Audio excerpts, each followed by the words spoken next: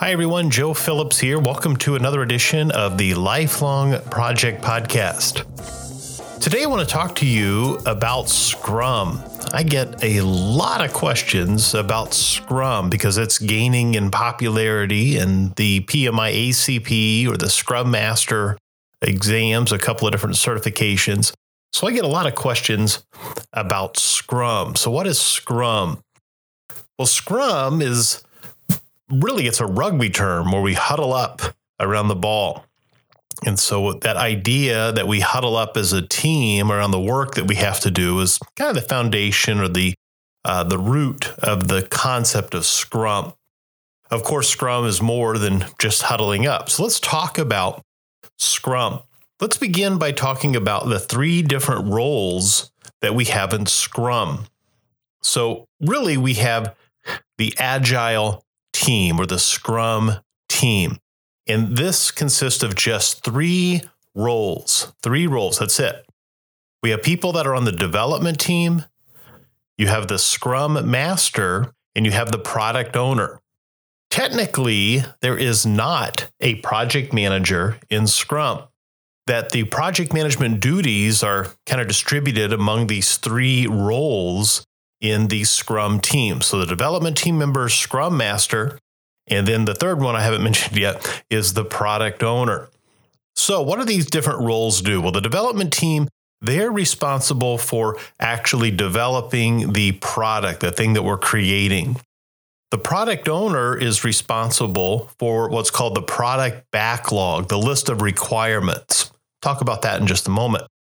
And then the Scrum Master, its primary role, the primary role of the Scrum Master is to be a servant leader.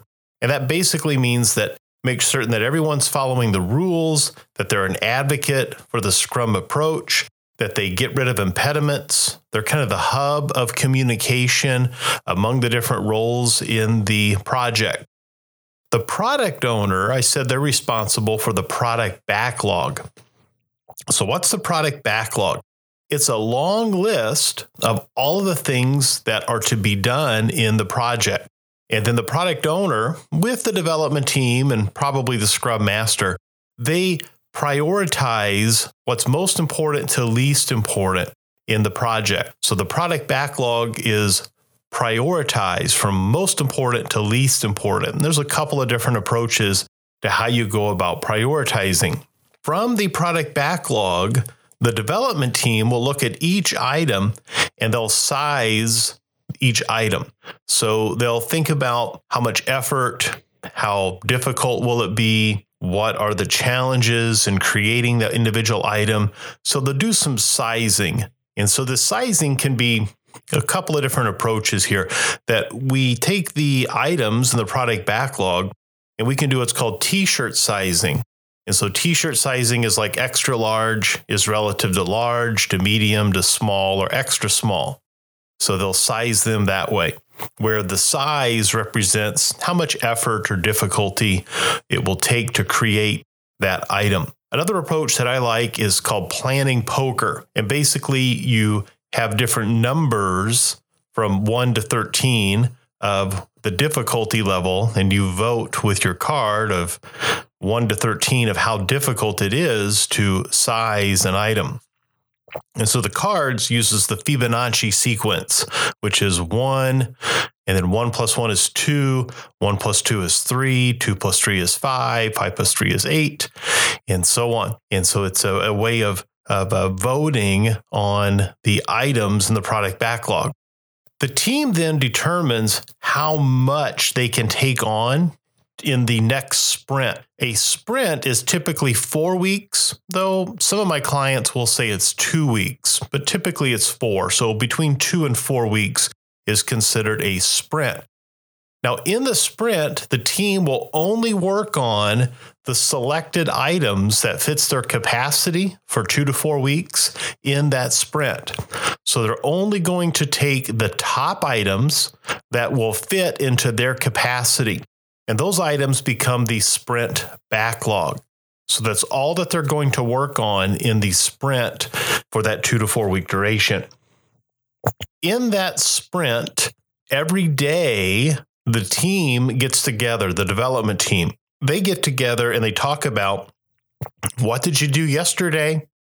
What am I going to do today? And are there any impediments that are blocking me from moving forward? Those are the only 3 questions that are answered in this daily meeting. The daily meeting is called the Daily Scrum. It lasts for 15 minutes. And if we're going to be a purist, we also call it a stand-up meeting because everyone stands. You don't sit down in the 15-minute meeting. And that keeps people on point, keeps it short because nobody likes to stand around for 30 or 40 minutes.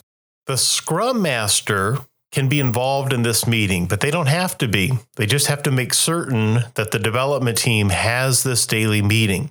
Now, typically the Scrum Master is there, and most of my experiences, the Scrum Master is there because they want to make certain that people are communicating the answers to those 3 questions. What did I do yesterday?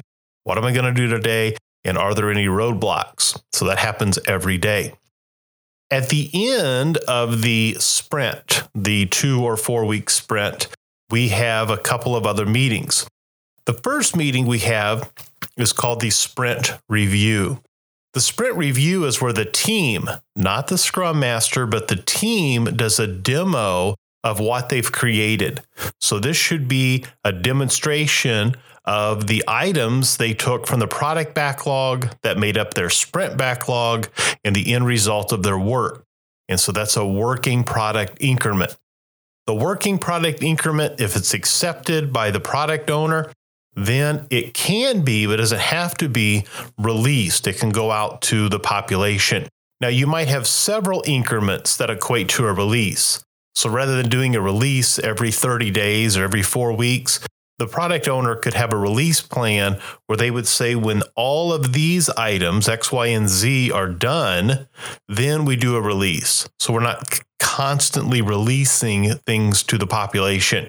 So that is the sprint review. Then we have what's called the sprint retrospective. And this is a lessons learned meeting. So the team can talk about what did they learn, what worked well, what didn't, who needs improvement, who's doing a good job. So it's all about lessons learned. And the reason why we do this retrospective is it's an opportunity to improve upon the processes, to improve upon the activities before the next sprint begins. And then the whole cycle starts over. So then we go back to our sprint planning meeting where we look at the product backlog and what's been prioritized.